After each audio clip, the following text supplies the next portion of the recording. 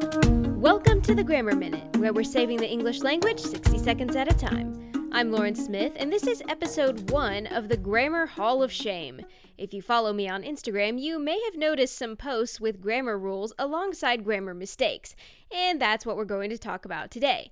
A fantastic picture has been floating around the internet of a sign that says, "Tables are for eating customers only."